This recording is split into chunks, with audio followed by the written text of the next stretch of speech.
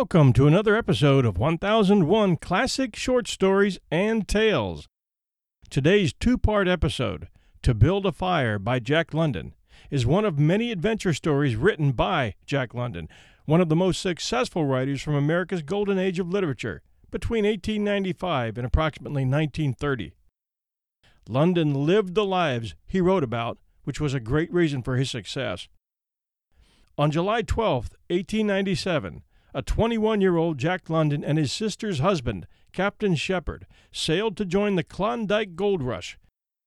This was the setting for some of his first successful stories. London's time in the harsh Klondike, however, was detrimental to his health. Like so many other men who were malnourished in the goldfields, London developed scurvy. His gums became swollen, leading to the loss of his four front teeth. A constant gnawing pain affected his hip and leg muscles, and his face was stricken with marks that always reminded him of the struggles he faced in the Klondike. Father William Judge, the Saint of Dawson, had a facility in Dawson that provided shelter, food, and any available medicine to London and others. His struggles there inspired London's short story, To Build a Fire, written in 1902, which many critics assess as his best. And now, To Build a Fire, Part 1. Day had broken cold and gray, exceedingly cold and gray, when the man turned aside from the main Yukon Trail and climbed the high earth bank where a dim and little-traveled trail led eastward through the fat spruce timberland. It was a steep bank, and he paused for breath at the top, excusing the act to himself by looking at his watch. It was 9 o'clock. There was no sun, nor hint of sun, though there was not a cloud in the sky. It was a clear day, and yet there seemed an intangible pall over the face of things, a subtle gloom that made the day dark, and that was due to the absence of sun. This fact did not worry the man. He was used to the lack of sun. It had been days since he had seen the sun, and he knew that a few more days must pass before that cheerful orb, due south, would just peep above the skyline and dip immediately from view. The man flung a look back along the way he had come. The Yukon lay a mile wide and hidden under 3 feet of ice. On top of this ice were as many feet of snow. It was all pure white, rolling in gentle undulations where the ice jams of the freeze-up had formed. North and south, as far as his eye could see, it was unbroken white, save for a dark hairline that curved and twisted from around the spruce-covered island to the south, and that curved and twisted away into the north, where it disappeared behind another spruce-covered island. This dark hairline was the trail, the main trail, that led south 500 miles to the Chilkoot Pass, Dyea, and Saltwater, and that led north 70 miles to Dawson, and still on to the north 1,000 miles to Nulato, and finally to St. Michael on the Bering Sea, 1,000 miles and half 1,000 more. But all this, the mysterious far-reaching hairline trail, the absence of sun from the sky, the tremendous cold, and the strangeness and weirdness of it all, made no impression on the man. It was not because he was long used to it. He was a newcomer in the land, a Chechaquo, and this was his first winter. The trouble with him was that he was without imagination. He was quick and alert in the things of life, but only in the things, and not in the significances. 50 degrees below zero meant 80-odd degrees of frost. Such fact impressed him as being cold and uncomfortable, and that was all. It did not lead him to meditate upon his frailty as a creature of temperature, and upon man's frailty in general, able only to live within certain narrow limits of heat and cold, and from there on did not lead him to the conjectural field of immortality and man's place in the universe. 50 degrees below zero stood for a bite of frost that hurt and that must be guarded against by the use of mittens, ear flaps, warm moccasins, and thick socks. 50 degrees below zero was to him just precisely 50 degrees below zero. That there should be anything more to it than that was a thought that never entered his head. As he turned to go on, he spat speculatively. There was a sharp, explosive crackle that startled him. He spat again, and again in the air before it could fall to the snow. The spittle crackled. He knew that at 50 below, spittle crackled on the snow, but this spittle had crackled in the air. Undoubtedly, it was colder than 50 below. How much colder? He didn't know. But the temperature did not matter.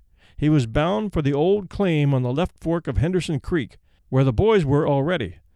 They had come over across the divide from the Indian Creek country, where he had come the roundabout way to take a look at the possibilities of getting out logs in the spring from the islands in the Yukon. He would be into camp by 6 o'clock. A bit after dark, it was true, but the boys would be there, a fire would be going, and a hot supper would be ready. As for lunch, he pressed his hand against the protruding bundle under his jacket. It was also under his shirt, wrapped up in a handkerchief and lying against the naked skin. It was the only way to keep the biscuits from freezing. He smiled agreeably to himself as he thought of those biscuits, each cut open and sopped in bacon grease, and each enclosing a generous slice of fried bacon. He plunged in among the big spruce trees. The trail was faint. A foot of snow had fallen since the last sled had passed over, and he was glad he was without a sled, traveling light. In fact, he carried nothing but a lunch wrapped in a handkerchief. He was surprised, however, at the cold. It certainly was cold, he concluded, as he rubbed his numb nose and cheekbones with his mittened hand. He was a warm, whiskered man, but the hair on his face did not protect the high cheekbones and the eager nose that thrust itself aggressively into the frosty air. At the man's heels trotted a dog, a big native husky, the proper wolf dog, gray-coated and without any visible or temperamental difference from its brother, the wild wolf. The animal was depressed by the tremendous cold. It knew that it was no time for traveling. Its instinct told it a truer tale than was told to the man by the man's judgment. In reality, it was not merely colder than 50 below zero. It was colder than 60 below, then 70 below. It was 75 below zero. Since the freezing point is 32 above zero, it meant that 107 degrees of frost obtained. The dog did not know anything about thermometers. Possibly in its brain there was no sharp consciousness of a condition of very cold, such as it was in the man's brain, but the brute had its instinct. It experienced a vague but menacing apprehension that subdued it and made it slink along at the man's heels, and that made it question eagerly every unwanted movement of the man, as if expecting him to go into camp or to seek shelter somewhere and build a fire. The dog had learned fire, and it wanted fire, or else to burrow under the snow and cuddle its warmth away from the air. The frozen moisture of its breathing had settled on its fur in a fine powder of frost, and especially were its jowls, muzzle, and eyelashes whitened by its crystalled breath. The man's red beard and mustache were likewise frosted, but more solidly, the deposit taking the form of ice and increasing with every warm, moist breath he exhaled. Hi, everyone. The holiday season is upon us, and I'll be glued to the telly for BritBox on many a night. I've already shared with you the fact that I keep up with Father Brown and Poirot at BritBox. I also check out their new stuff, like the new series Archie, which tells the story of Archie Leach, otherwise known to millions of filmgoers as Cary Grant. This story comes from his daughter Jennifer Grant and ex-wife Diane Cannon. It's a series. The performance of Jason Isaacs, who plays Cary Grant, is top-notch. I highly recommend it. You can only find it on my favorite TV, BritBox. Sign up to BritBox today to stream Archie and other fan favorites today from any device. I have a special limited-time offer for my U.S. and Canadian listeners. Get 50% off your first month when you sign up for a monthly plan, but only if you go to BritBox.com and use my promo code 1001stories at checkout. Don't wait. Get 50% off your first month. Just use promo code 1001stories at BritBox.com. Try it. You'll like it. Also, the man was chewing tobacco, and the muzzle of ice held his lips so rigidly that he was unable to clear his chin when he expelled the juice. The result was that a crystal beard of the color and solidity of amber was increasing its length upon his chin. If he fell down, it would shatter itself, like glass, into brittle fragments. But he didn't mind the appendage. It was the penalty all tobacco chewers paid in that country, and he had been out before in 2 cold snaps. They had not been so cold as this, he knew, but by the spirit thermometer at 60 mile, he knew they had been registered at 50 below, and at 55.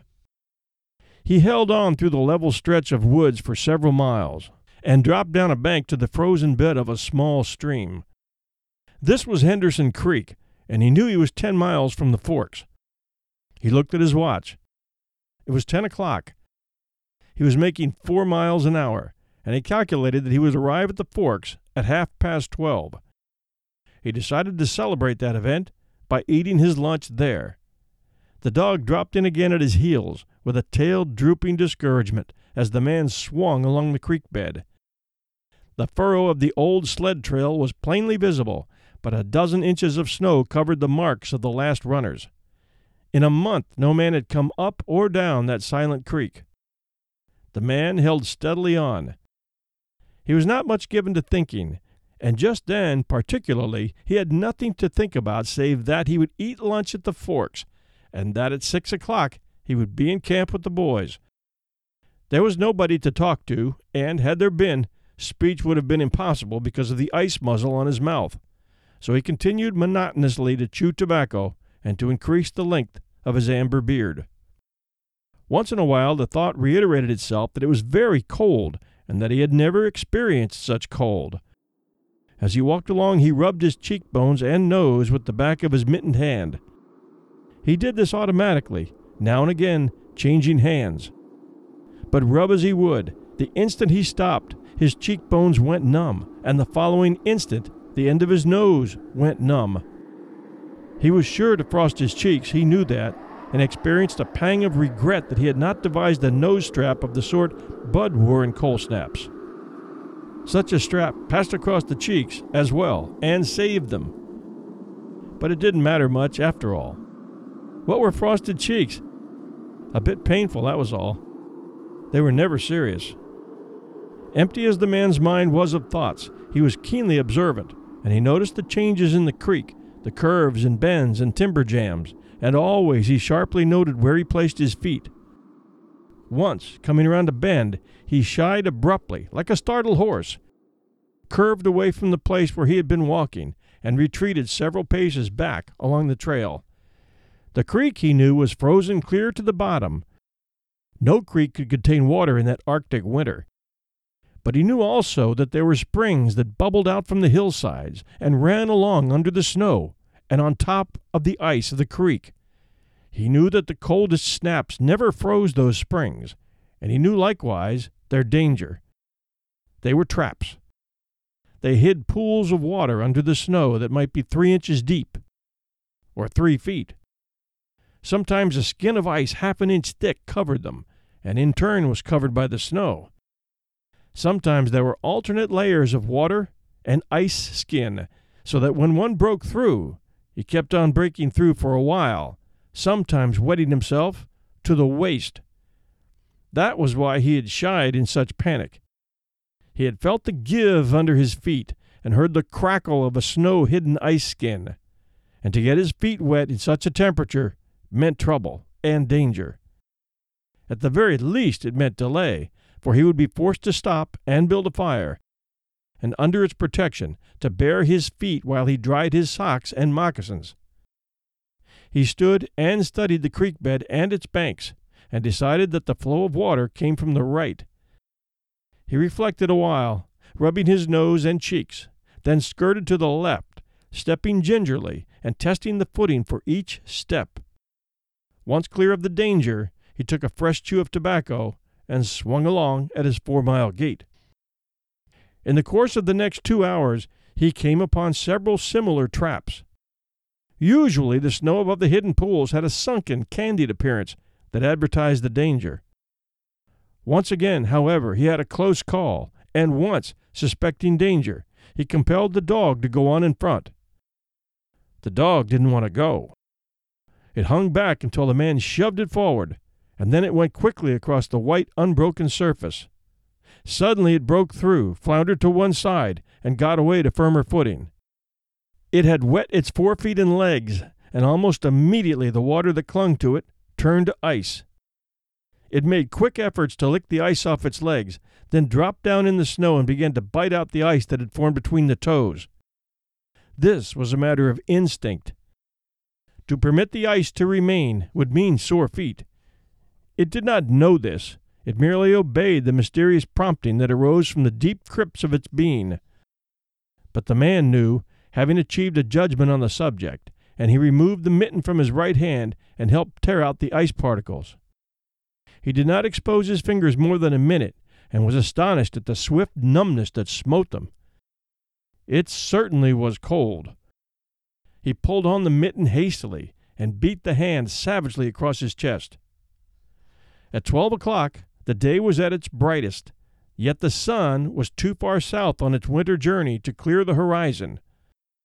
The bulge of the earth intervened between it and Henderson Creek, where the man walked under a clear sky at noon and cast no shadow. At 12:30, to the minute, he arrived at the forks of the creek. He was pleased at the speed he had made. If he kept it up, he would certainly be with the boys by 6. He unbuttoned his jacket and shirt and drew forth his lunch. The action consumed no more than a quarter of a minute. Yet in that brief moment, the numbness laid hold of the exposed fingers. He did not put the mitten on, but instead struck the fingers a dozen sharp smashes against his leg. Then he sat down on a snow-covered log to eat. The sting that had followed upon the striking of his fingers against his leg ceased so quickly that he was startled. He had had no chance to take a bite of the biscuit. He struck the fingers repeatedly and returned them to the mitten, baring the other hand for the purpose of eating. He tried to take a mouthful, but the ice muzzle prevented. He had forgotten to build a fire and thaw out. He chuckled at his foolishness, and as he chuckled, he noted the numbness creeping into the exposed fingers. Also, he noted that the stinging, which had first come to his toes when he sat down, was already passing away. He wondered whether the toes were warm or numb. He moved them inside the moccasins and decided they were numb. He pulled the mitten on hurriedly and stood up. He was a bit frightened. He stamped up and down until the stinging returned into the feet. It certainly was cold, was his thought. That man from Sulphur Creek had spoken the truth when telling how cold it sometimes got in the country. And he had laughed at him at the time. That showed one must not be too sure of things. There was no mistake about it. It was cold. He strode up and down, stamping his feet and threshing his arms, until reassured by the returning warmth. Then he got out matches and proceeded to make a fire. From the undergrowth, where high water of the previous spring had lodged a supply of seasoned twigs, he got his firewood. Working carefully from a small beginning, he soon had a roaring fire, over which he thawed the ice from his face, and in the protection of which he ate his biscuits. For the moment, the cold of the space was outwitted. The dog took satisfaction in the fire, stretching out close enough for warmth and far enough away to escape being singed. When the man had finished, he filled his pipe and took his comfortable time over a smoke. Then he pulled on his mittens, settled the ear flaps of his cap firmly about his ears, and took the creek trail up the left fork. The dog was disappointed and yearned back toward the fire. This man did not know cold. Possibly all the generations of his ancestry had been ignorant of cold, of real cold, of cold 107 degrees below freezing point. But the dog knew, all its ancestry knew, and it had inherited the knowledge. And it knew that it was not good to walk abroad in such fearful cold. It was the time to lie snug in a hole in the snow and wait for a curtain of cloud to be drawn across the face of outer space whence this cold came. On the other hand, there was no keen intimacy between the dog and the man. The one was the toil slave of the other, and the only caresses it had ever received were the caresses of a whiplash and of harsh and menacing throat sounds that threatened the whiplash. So the dog made no effort to communicate its apprehension to the man. It was not concerned in the welfare of the man. It was for its own sake that it yearned back toward the fire. But the man whistled and spoke to it with the sound of whiplashes, and the dog swung in at the man's heels and followed after. The man took a chew of tobacco and proceeded to start a new amber beard. Also his moist breath quickly powdered with white his mustache, eyebrows, and lashes. There did not seem to be so many springs on the left fork of the Henderson, and for half an hour the man saw no signs of any. And then it happened. At a place where there were no signs, where the soft, unbroken snow seemed to advertise solidity beneath, the man broke through. It was not deep. He wet himself halfway to the knees before he floundered out to the firm crust. He was angry and cursed his luck aloud. He had hoped to get into camp with the boys at 6 o'clock, and this would delay him an hour, for he would have to build a fire and dry out his footgear. This was imperative at that low temperature. He knew that much, and he turned aside to the bank, which he climbed. On top, tangled in the underbrush, above the trunks of several small spruce trees, was a high-water deposit of dry firewood, sticks and twigs principally, but also larger portions of seasoned branches and fine, dry last year's grasses. He threw down several large pieces on top of the snow. This served for a foundation and prevented the young flame from drowning itself in the snow it otherwise would melt. The flame he got by touching a match to a small shred of birch bark that he took from his pocket. This burned even more readily than paper.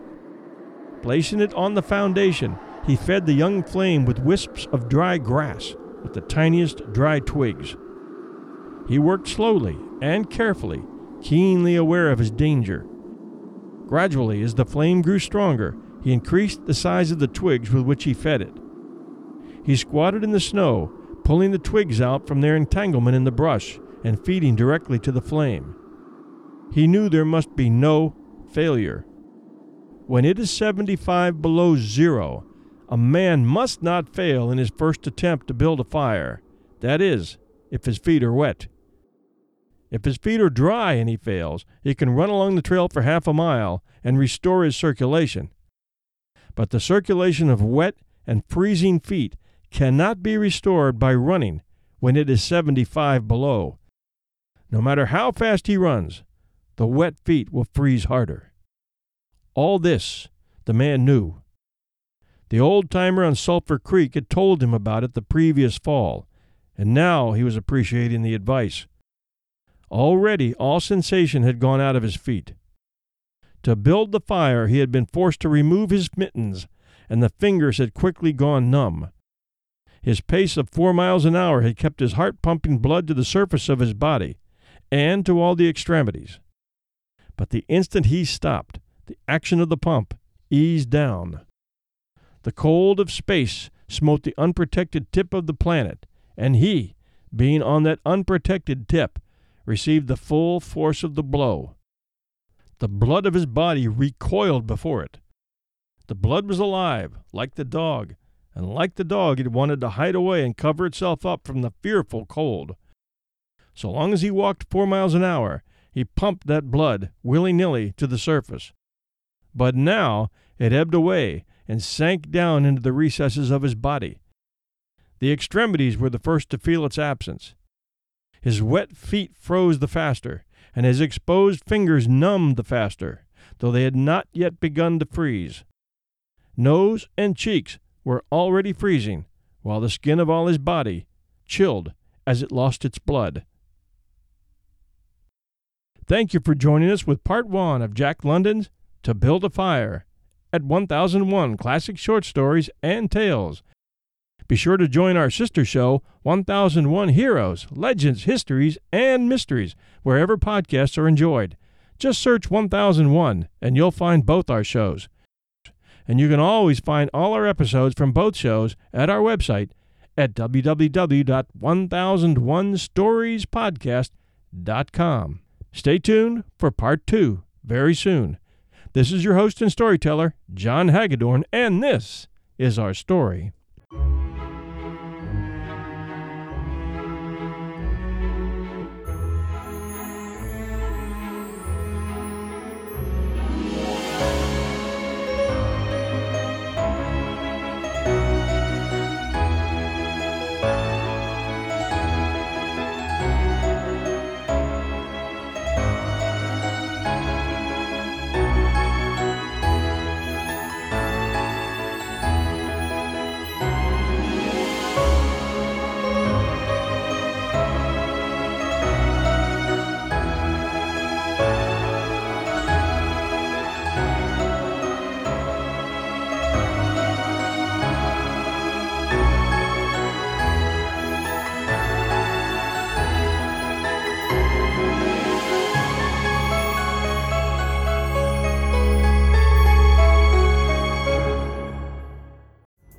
Pulling up to Mickey D's just for drinks?